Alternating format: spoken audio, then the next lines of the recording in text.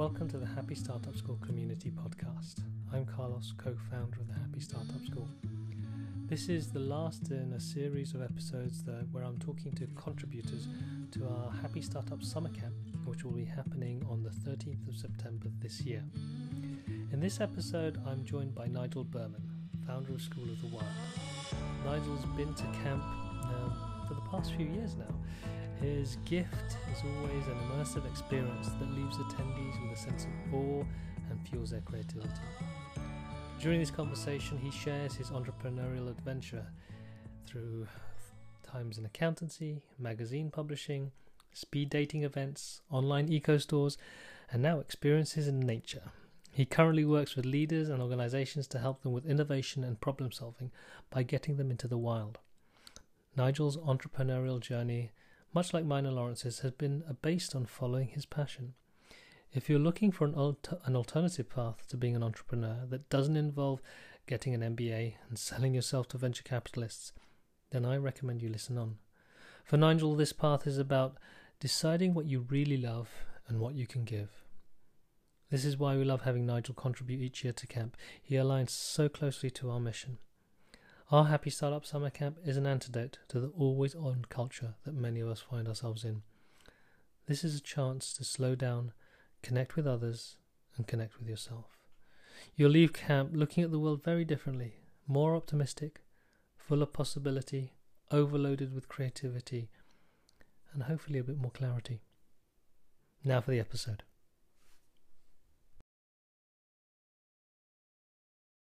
But yeah, to give you a feel, we are here in Platform 9. I'm here with Nigel Berman. It's a warm, hot, sunny day, and we're in a cosy, sweaty little phone booth, which I chose because outside it's a really cool place. You quite like this place, don't you?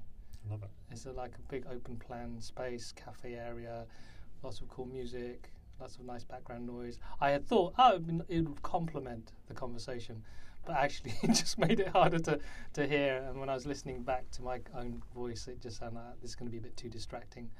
So there are these little phone booths in the space. I thought it'd be a nice, cozy place a soundproof place to have a conversation until someone actually walks in next door and starts talking. You can hear every single word, but hopefully we'll be fine. Now, Nigel was at our summer camp last year. I was. You gave a very touching impromptu talk. It wasn't something you were prepared or had been prepared to do, but actually I think landed with a lot of people very, very well. And it was a very honest story about you and your work. And so what I'd like to start off with is to give the listener an understanding a bit more of you and your past, and touching on the different parts of you, really. So why don't you start off by just introducing yourself as to what you do now, as clearly as you can, because I know that's always a challenge. Yeah. But, and then maybe a potted history of how you got here. Gosh. You want me to go there again? You need to go there again. Or people can just go. No, it's fine. I'm just thinking about the emotional side of it. Yeah. But yeah, so I'm Nigel. I run School of the Wild. We run programs for leaders and teams where we take you into nature to reconnect with the wild and each other. I hesitated there because I'm thinking about changing it to say with the world and each other rather than the wild, although it is in the wild, because I'm not sure how that lands with people. And I think in these times when the news is about climate change and loss of species, and I passionately believe that we need to reconnect with the world, the rest of the world, for our own sakes and for the sake of the planet. So that's the kind of inspiration for the work. We run these really cool programs based around campfires. It's very conversational led, includes some practical things and engaging with nature and using nature. I spent quite a bit of time learning about foraging and kind of ancient primal skills, which I don't necessarily teach, but I have experienced the benefits of those things, and just just being in the woods and sitting around a fire is, well, for me it feels like coming home. And I hadn't really expected that when I started doing this stuff. So okay. That's what would you like me to say? No, well, I think so. The things that come across when you're talking about, even trying to think about what is it I'm trying to do here, connect with the wild or connect with the world. Underneath that, there's a thing about empathy, empathy with each other, and empathy with the planet. Yeah, totally. It's about connection. I think that's what it's all about, connection, and empathy is a part of that. For organisations to work together, the teams have to trust each other. It's like the foundation of a team. If you don't have trust, then you can't work together. You can't do good work. And there's always going to be something that you're holding back, or you're not bringing your whole self to what you do. And with the planets, it's just tricky. There's something that happens when you go out into nature that you don't have to think about what's happening or why it's happening or the science behind it or even notice it. You just it's an experience that we're part of, and that makes you feel better, makes you feel good. But there's a kind of whole ideas about seeing everything as being alive, and if you choose to see the world like that, then it changes the way you think about things and the way that you want to treat things. And empathy with the natural world is an interesting idea. It's like, how do you have empathy with a tree? But there is something there, definitely. So when you're talking you're saying, all right, when you are in nature, there's nothing you're doing to it, you're being part of it. And the contrast that I was thinking about is like in work and organizations and even daily life, we're thinking a lot. We're doing a lot of planning, thinking, worrying, considering. And then when you talked about being in nature, there's nothing to do, you're just living it. Yeah. You're being part of it, which is, and you talked about ancient stuff back when we were... Yeah, before the internet. Before the internet, even before cities, we're just part of it. Yeah. We were just living it. We were actually reacting to the environment. I think that's what... And then there's that whole, people talk about mindfulness and being present in the moment. Yeah. I saw that connection when you were talking. It's like, you're just there. You're just being there. It's about being rather than doing. Doesn't mean you don't do stuff. No. But we forgot how to be. Well, I know I have sometimes. I'm so busy doing stuff that I forget about being. So let's rewind a bit, because it feels like there's your own personal story of going from thinking, doing to nature and being. And so you said you were an accountant. And I picked that out because that's one of the most thinking types of jobs that you could have, isn't it? Because it's very abstract. When I left uni and I didn't know what to do, and it was suggested it was going to be a good career and a good career path, and accountants are always busy, and so I just did it. I went and did that, and worked for KPMG in London, and some really cool things about it. There's some fun people there, and lots of perks and things. And back in the day, our very first, they were starting to bring in computers, and the company bought Mac Classics for the departments. So I got to learn about computers and things using an Apple, these kind of cubes that we used to carry in these huge bags around to clients on the tube and stuff. And they were, that was quite forward thinking, actually. Yeah. They were brilliant, and they were great fun to use. And, that kind of started a lifelong love of Apple Macs, because that's what I learned on. So, that was quite cool. Yeah. So it's interesting there's this idea that, as an accountant, it's a good job because you're always busy. The way that I interpret that, or that lands in terms of what people are looking for you, like whether they're parents, friends, family, it's stable. Yeah. You'll be safe. Yeah. And so pick a job that's safe and stable because we want you to be safe and stable. Yeah. And then you went on a different journey. Or Yeah. you went on a journey. Yeah, I think, my family background is a sort of classic immigrant story, and so it was all about that safety and security and stability, and not really about... it was only later that I actually saw myself as a creative being. And so that was quite interesting. But yeah, I left... basically, I decided to take a year out because I'd gone straight from university into that job, and I never really thought about anything or spent time being.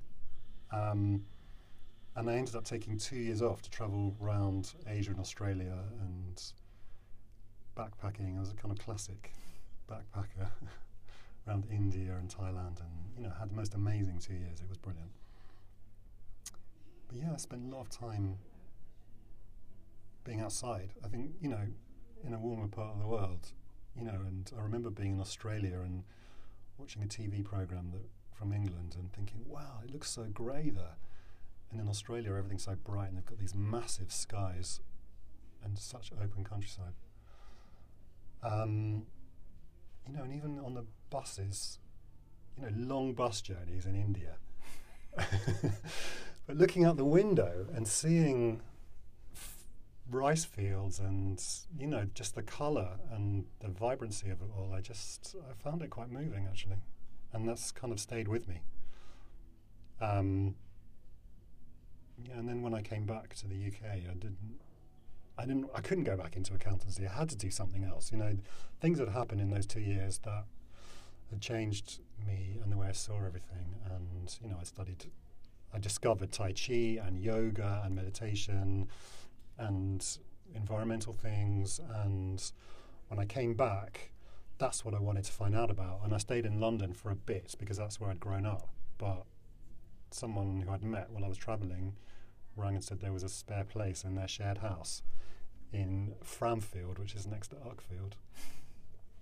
And I said, yeah. And I just, my first experience of Brighton was so I came to meet them. They met me at Brighton Station and got out of the train station, and I could see the sea at the end of the road, and I was just blown away by that. And I thought, wow, this place is amazing. And so I moved in with these guys. It was quite a journey. Cool. And then, so then what next? You're down here in Brighton, South Coast. Yeah, so we used to, we were in the Sussex countryside. Uckfield's a bit of a strange place. Framfield is a bit different. We used to come to Brighton a lot to go to Infinity Foods and to go to yoga at the Natural Health Centre. Wow. And I'll give people a context. What year is this now? Don't ask me about years. At least 20 years ago, maybe more than that. Wow, all right. This is late 90s, early 2000s. Yeah. Cool. Because Brighton has changed a lot. Brighton has changed so much. So Infinity Foods is still around. Yeah, but it's completely changed. The library wasn't there. There was like a car park for years and years, and the seafront was completely different, and it was very much more alternative. There was loads of crazy bohemian things going on, and it was good fun to be here. And so when I was living in Framfield, actually started a magazine from my bedroom. Cool. Because partly as a way to bring together the things that were going on in Brighton. I could see the Natural Health Centre published their own listings, Evolution published their own listings, and there were these other places. None of them were talking to each other, and so I published this magazine with loads of listings in, and also because I wanted to carry on my exploring of the things that I'd come across while I was overseas. And magazines are hard, and it's all about selling advertising. And my first one, it seemed to be exciting, and I got distribution with Time Out in London, and then it bombed because the costs of it kind of caught up with the actual sales, which you didn't get reports back for 3 months. So it was quite hard to manage production costs. Then I started writing, and then I don't know, I was like, I'm never doing another magazine again. And then somebody said, I can see you doing another magazine. And I just thought, oh yeah. So I started and I launched another magazine in Brighton, which I did differently. It was just Brighton, it was free, and it evolved into being more about culture and lifestyle. So it wasn't just this sort of new agey alternative thing. It was, included film reviews and restaurant reviews and kind of thought pieces and investigations into what was happening politically, locally and culturally. And yeah, it got talked about, and it was good.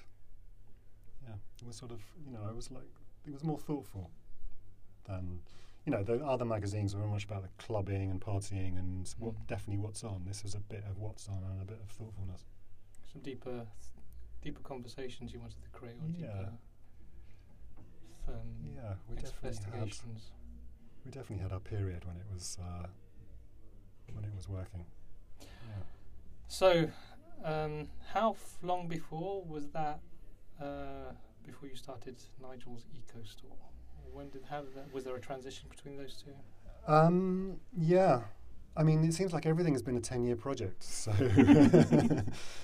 the Insight magazine and other magazines that we did publishing for other organisations off the back of it. I did for 10 years, and towards the end of it, I mean, it was also again, it was quite difficult because it was about selling advertising, and that was always tough. But yeah, after about 10 years, I was looking for other ways to support the magazine through revenue, and so we decided. I was looking at The Independent, and I saw like one of their top 10 best eco products, and I looked at them and I thought, wow, these are amazing. And it was before the internet had kind of really happened, that I just thought, right, we're going to start selling those. And that's sort of, and originally I tried to do it as kind of full-page ads in the magazine with a website. It didn't really work, and very quickly I could see we were getting traffic from all over the country and nothing from Brighton. So I thought, this is different and interesting, and at the time I thought selling products is I thought I could save the planet through products, and B, it felt like it was more honest than selling advertising. I don't know, honest in my sense of like, people buy something, it's a product, it's physical. It's a clear exchange. Yeah. So I actually found someone to buy the magazine, which is another story. Interesting. Do you want me to go into that? I could. If there's something, if you feel energy and there's something there that you'd like to share, some like key. I mean, I could tell stories about that. I mean, was like a key thing that stood out for you for that process? Because the why would, from the outside, there's something you grew from the ground up. It evolved in its. I think with both magazines, I hear there's this need. There's need to explore a bit more, whether it's spirituality, whether it's about. Also, there's a need from these listings were just sporadic. How can we bring them in one place? But then there's also understanding. Okay, it can't be just about this side of my need. We want to be able to. There's a need from other people that we want to satisfy as well. So there's other bits that went into the magazine. I think I had my need is to share information and ideas that I see them as a bit new and different, and that kind of set me alight. Yeah. So that's, and and running the magazine and its popularity kind of showed there are other people who were similar. Yeah. So you become a beacon, really. Like you said, this is the stuff that I think is interesting, and that attracts like-minded people. Yeah. You put your hand up, because I find that interesting, because people find particularly in the Happy Startup School, when we meet lots of people with ideas, but they think, oh, I can't share it because I'm the only weirdo or nutter who's going to do this. But actually, when you do, when you really talk authentically about it, that's what starts to bring people out of the woodwork, because they see something they're going to be attracted to. I think I'm getting more confident with that with School of the Wild. There's some part of it that feels a bit out there, and which is very not mainstream way of thinking. So, but I'm slowly getting more confident with speaking up about that. And so, did you still want to briefly talk? Because there's this element that the thread that I saw. There's this thing I created. I wanted it to happen. I wanted to make it happen. Then the kind of the challenges of making something financially sustainable. What's the business model underneath it? You hit on this idea of selling products as a way to create revenue for the magazine, but then you saw some traction in there, something happening there, and so you couldn't necessarily run both things at the same time.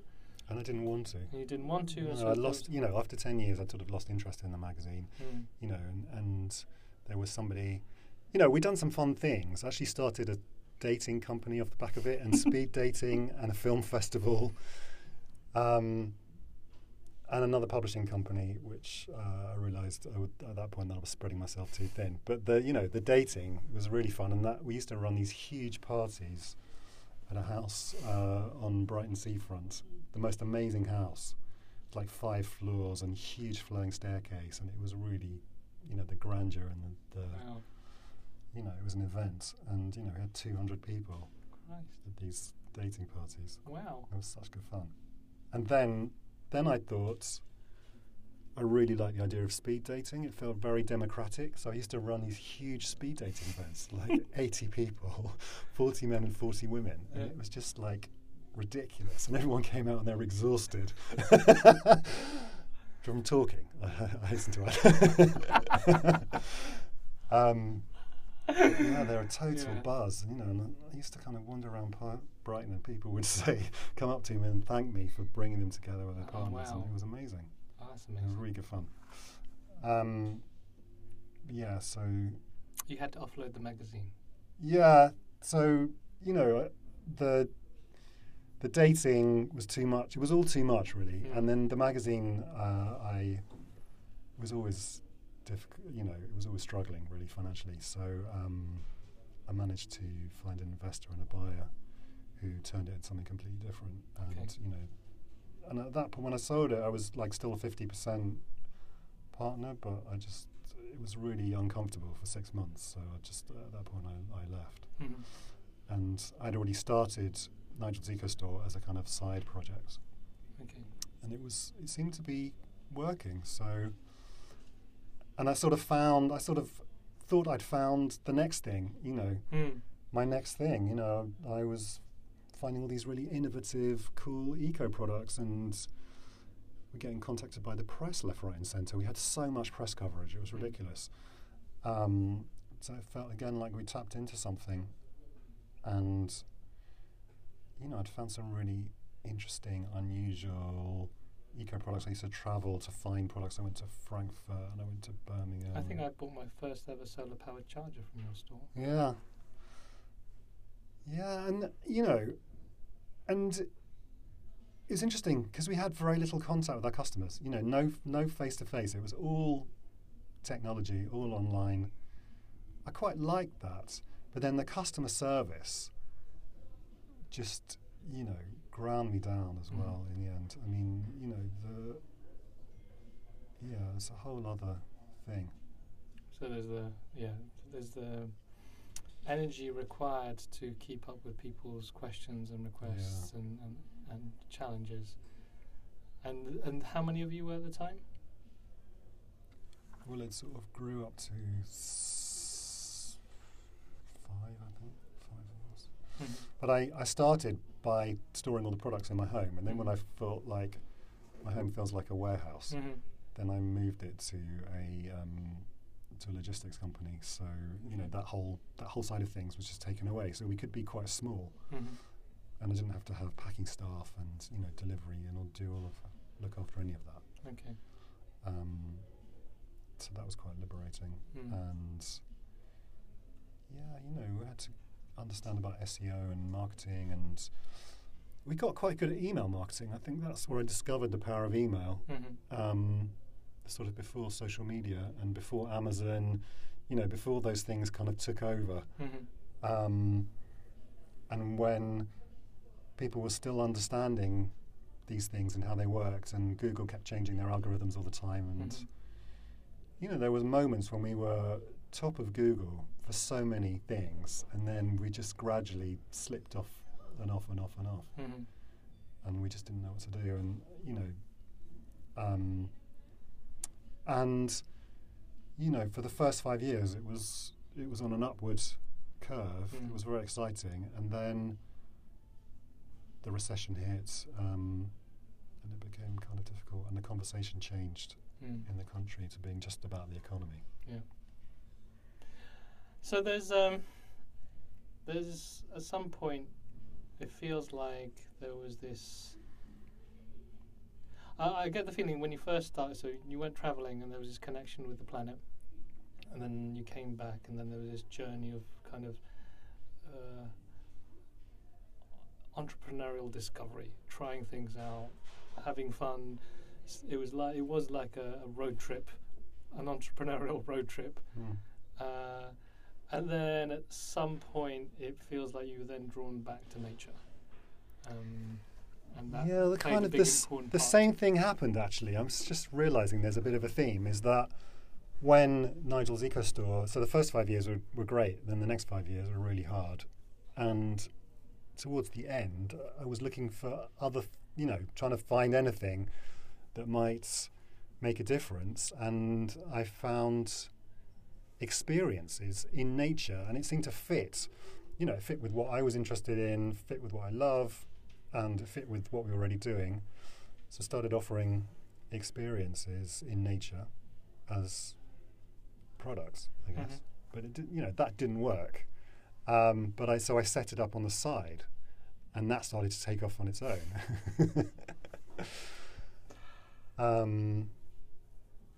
It was at the beginning of Meetup, and Meetup were amazing. They did all the marketing for you, recruitment and marketing of the workshops. So it grew really quickly. And and I found something where I could put my heart again. And the ideas behind it. Also, it felt like I'd reconnected with something that I discovered when I was travelling around Asia. Something important and meaningful. And you mentioned something about the healing aspect of it as well. Yeah. Well, yeah. I mean, I spent 20 years sat behind a computer, basically, in a small office. I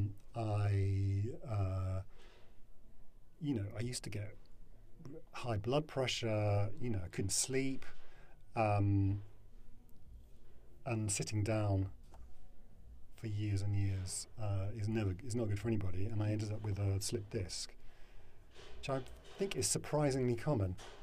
And is incredibly painful, and I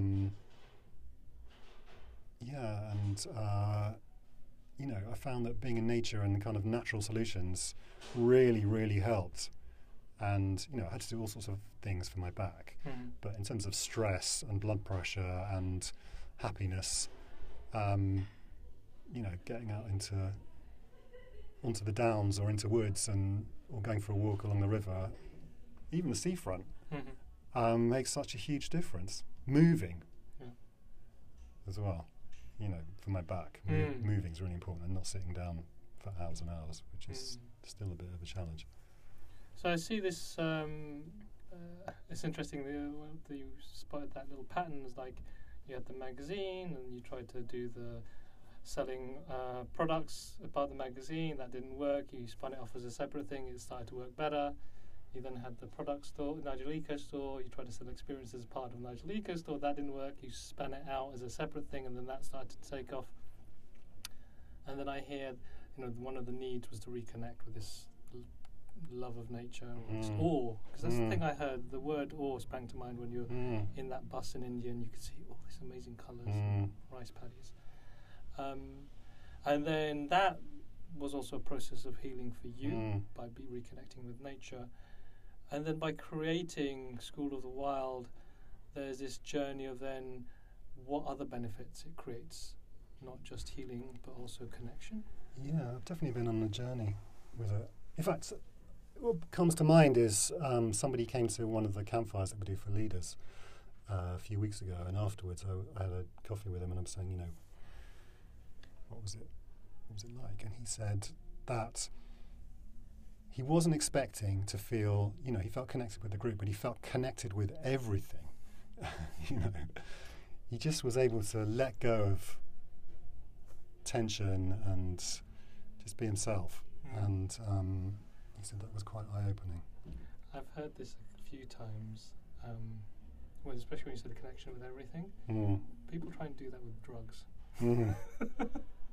They drop some acid or they take some MDMA and everything's amazing. Everything's connected. And what you're doing is necessarily no chemicals involved other than the natural ones. Yeah, it is like a drug. Creating a space for that. Yeah, but I think the thing. I think it also is addictive as well. Well, there's maybe there's good and bad addictions. I think the thing that springs to mind is that it's something that's already there that just people have lost. And you were talking about, you know, these are ancient practices that people have forgotten. I mean, you know, and I say this every session we do, is that, you know, human beings have been around for, you know, you could argue 2.5 million years. So for millions of years, we lived in nature, you know. There was no, you know, for the vast majority of human history, we lived in really close contact with the land. And now it's something like, it's more than 80% of the UK lives in towns and cities. And we've just lost that connection. And, you know, we just don't see it or feel it. And I think, I notice myself, when you spend time in a city, there's so much stimulation, there's so much going on. You actually don't care about nature that much. It's a lack of perspective, it feels.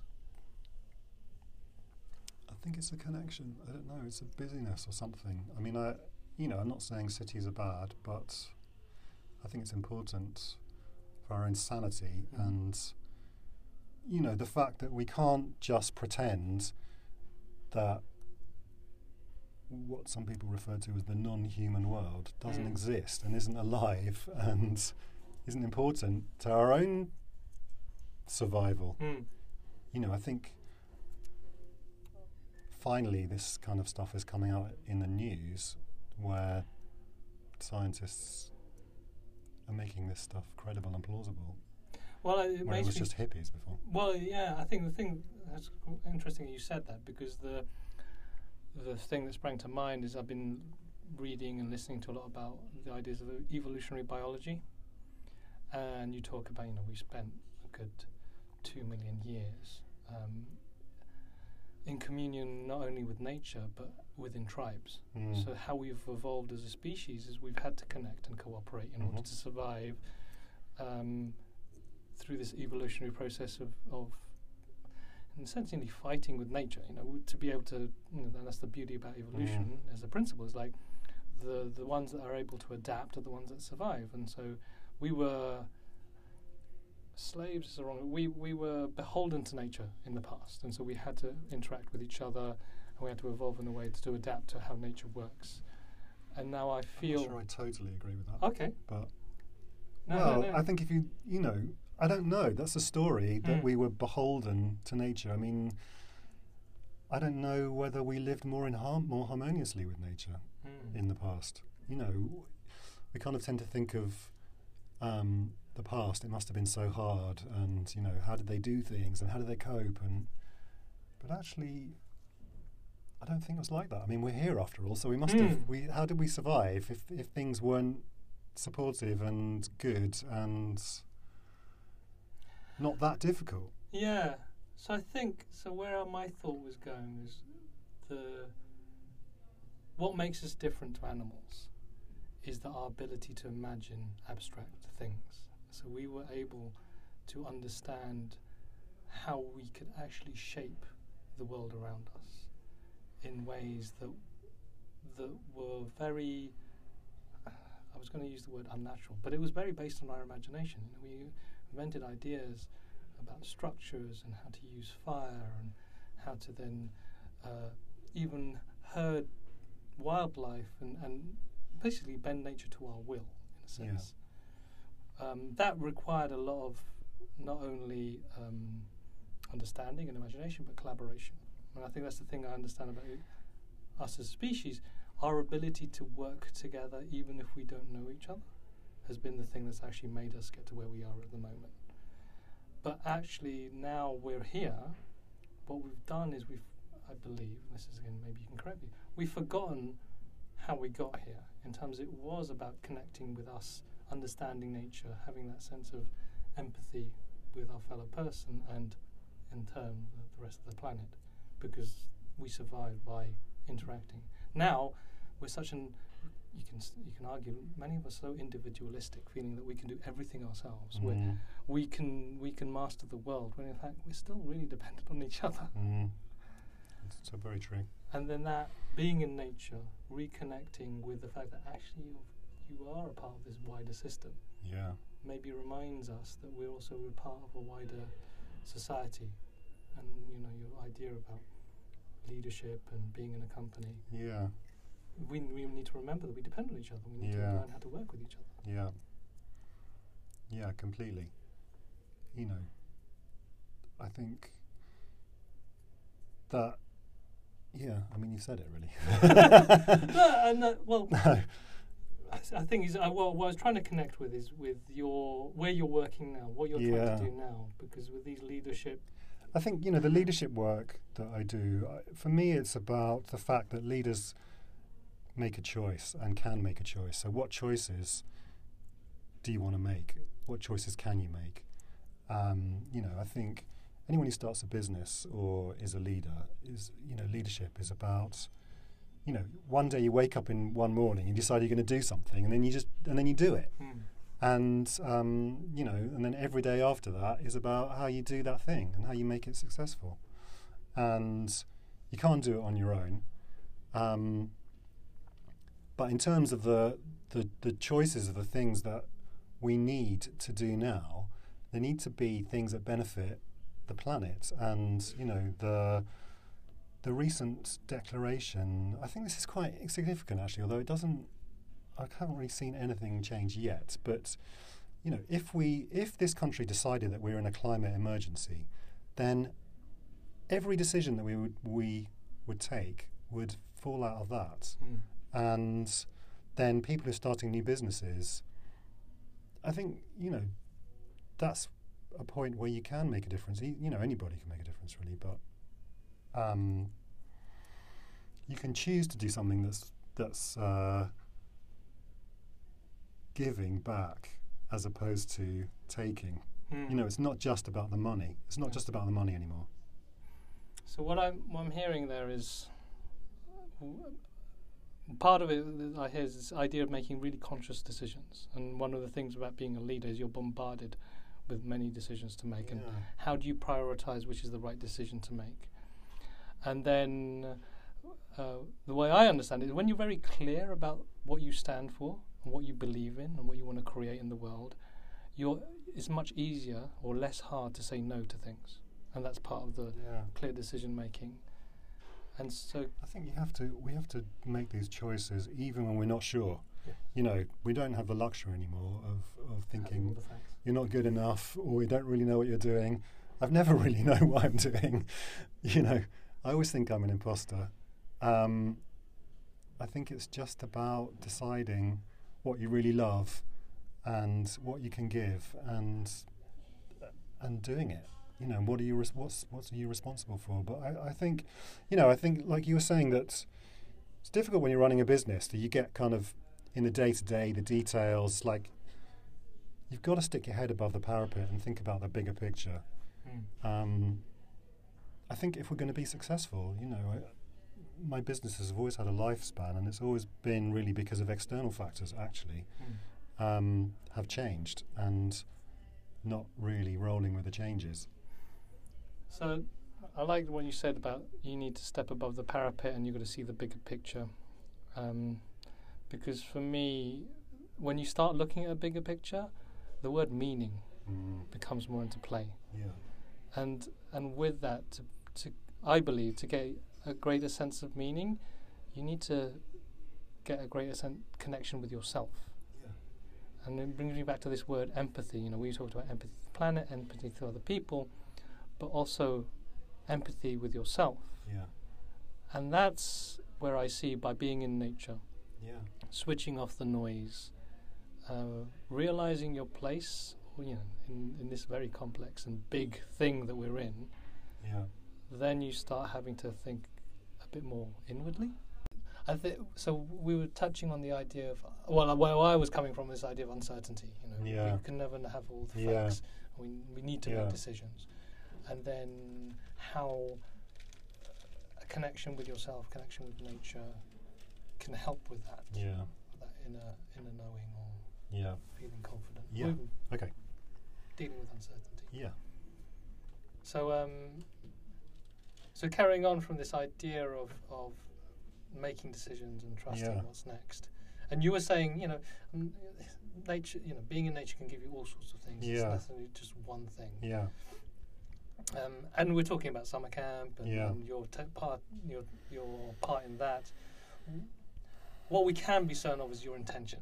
Yeah. What is it? What is your intention with your work, and also your intention with the people who come to summer camp and be part of this, of the workshop, the activity that you're going to be doing? So maybe start with the activity you'd like to share, and then what that is. Yeah. Okay.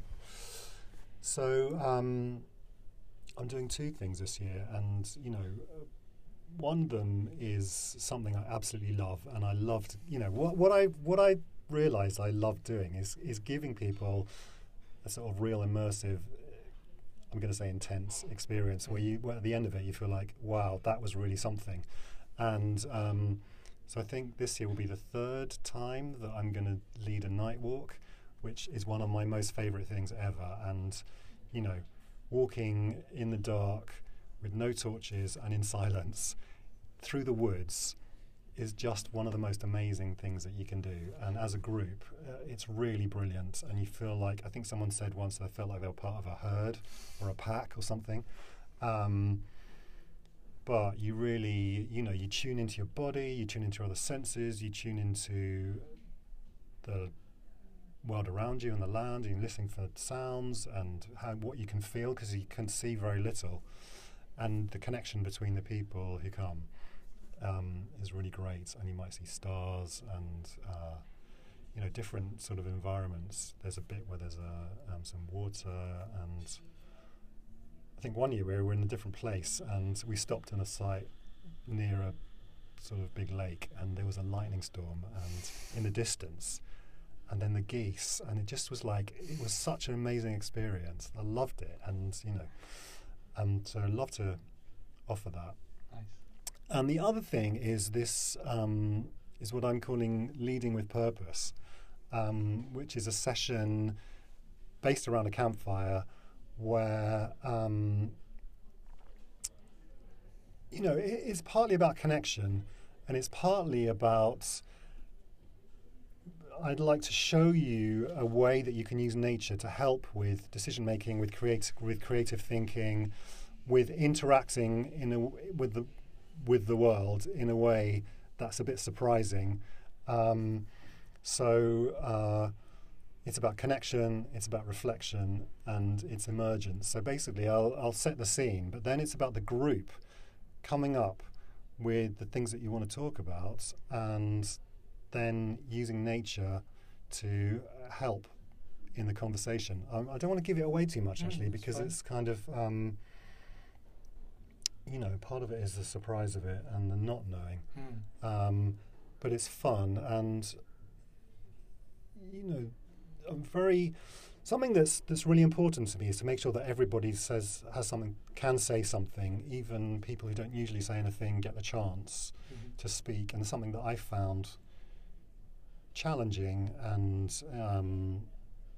also enriching is speaking in a circle and making sure that I get to speak, because often in groups I find, even though I feel like I've got something to say, that I don't always say it. And you know, I feel it's quite important to offer that to other people, and a way of So the session gives everyone a chance to tell a story about themselves and to find out more about each other.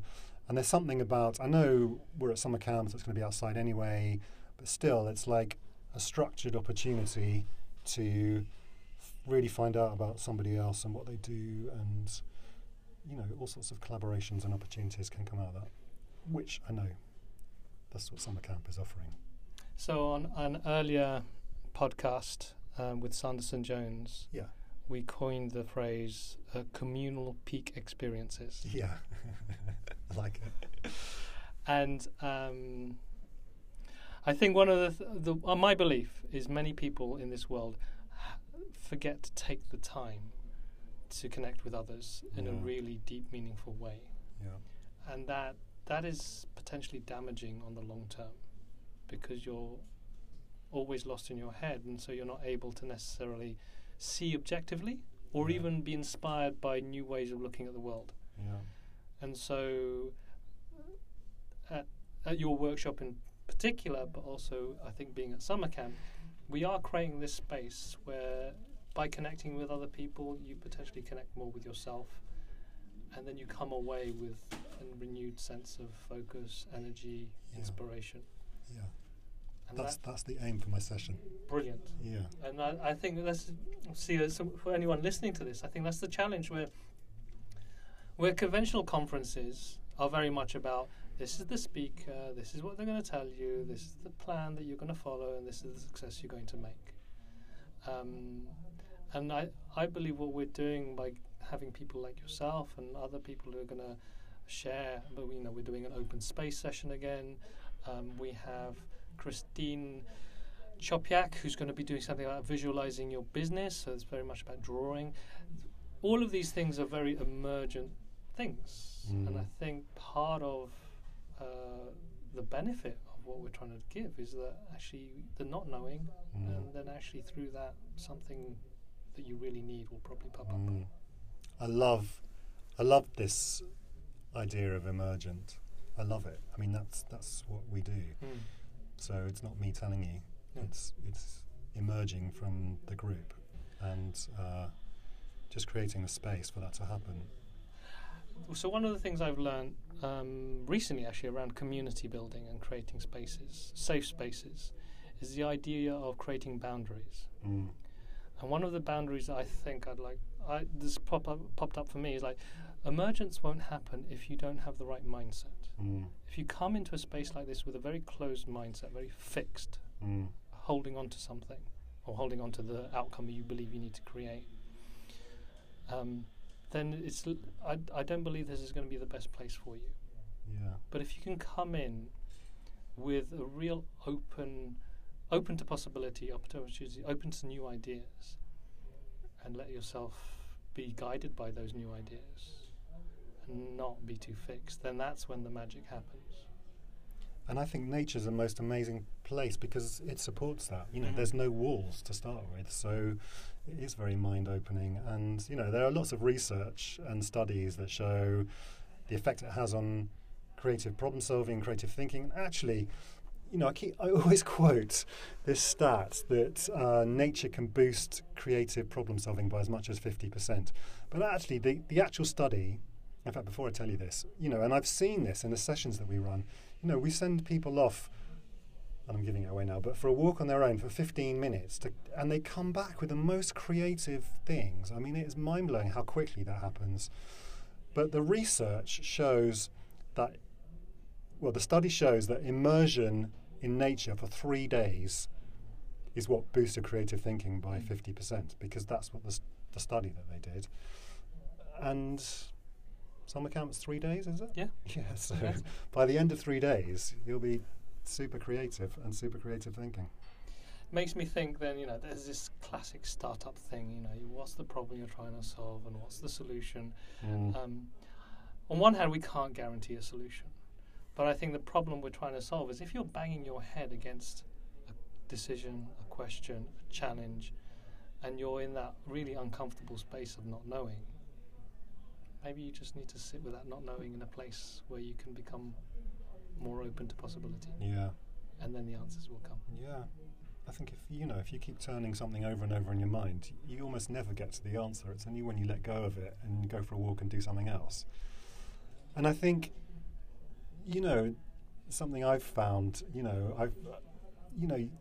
no one else can find the answers for you. I mean, in a way, it does all come from within, and it just pop up somehow. I don't know where it comes from, but that's how it works. I find anyway. Thank you. It was Thank really you. a pleasure talking to you, and I look Likewise. forward to experiencing another night walk. Well, actually, I haven't done a night walk yet. Yeah, you definitely have to I'll come. have to do a night walk this time, and also the campfire. Yeah, I hope so. Thank you. Thank you. Done. Thanks for listening to this Happy Startup School community podcast. If you want to find out more about what we do, then check out our website, www.thehappystartupschool.com. You'll find out more about our community, the courses that we offer, and also the conversations and content that we're trying to create to help you get clear about how to build a purposeful business without burning out.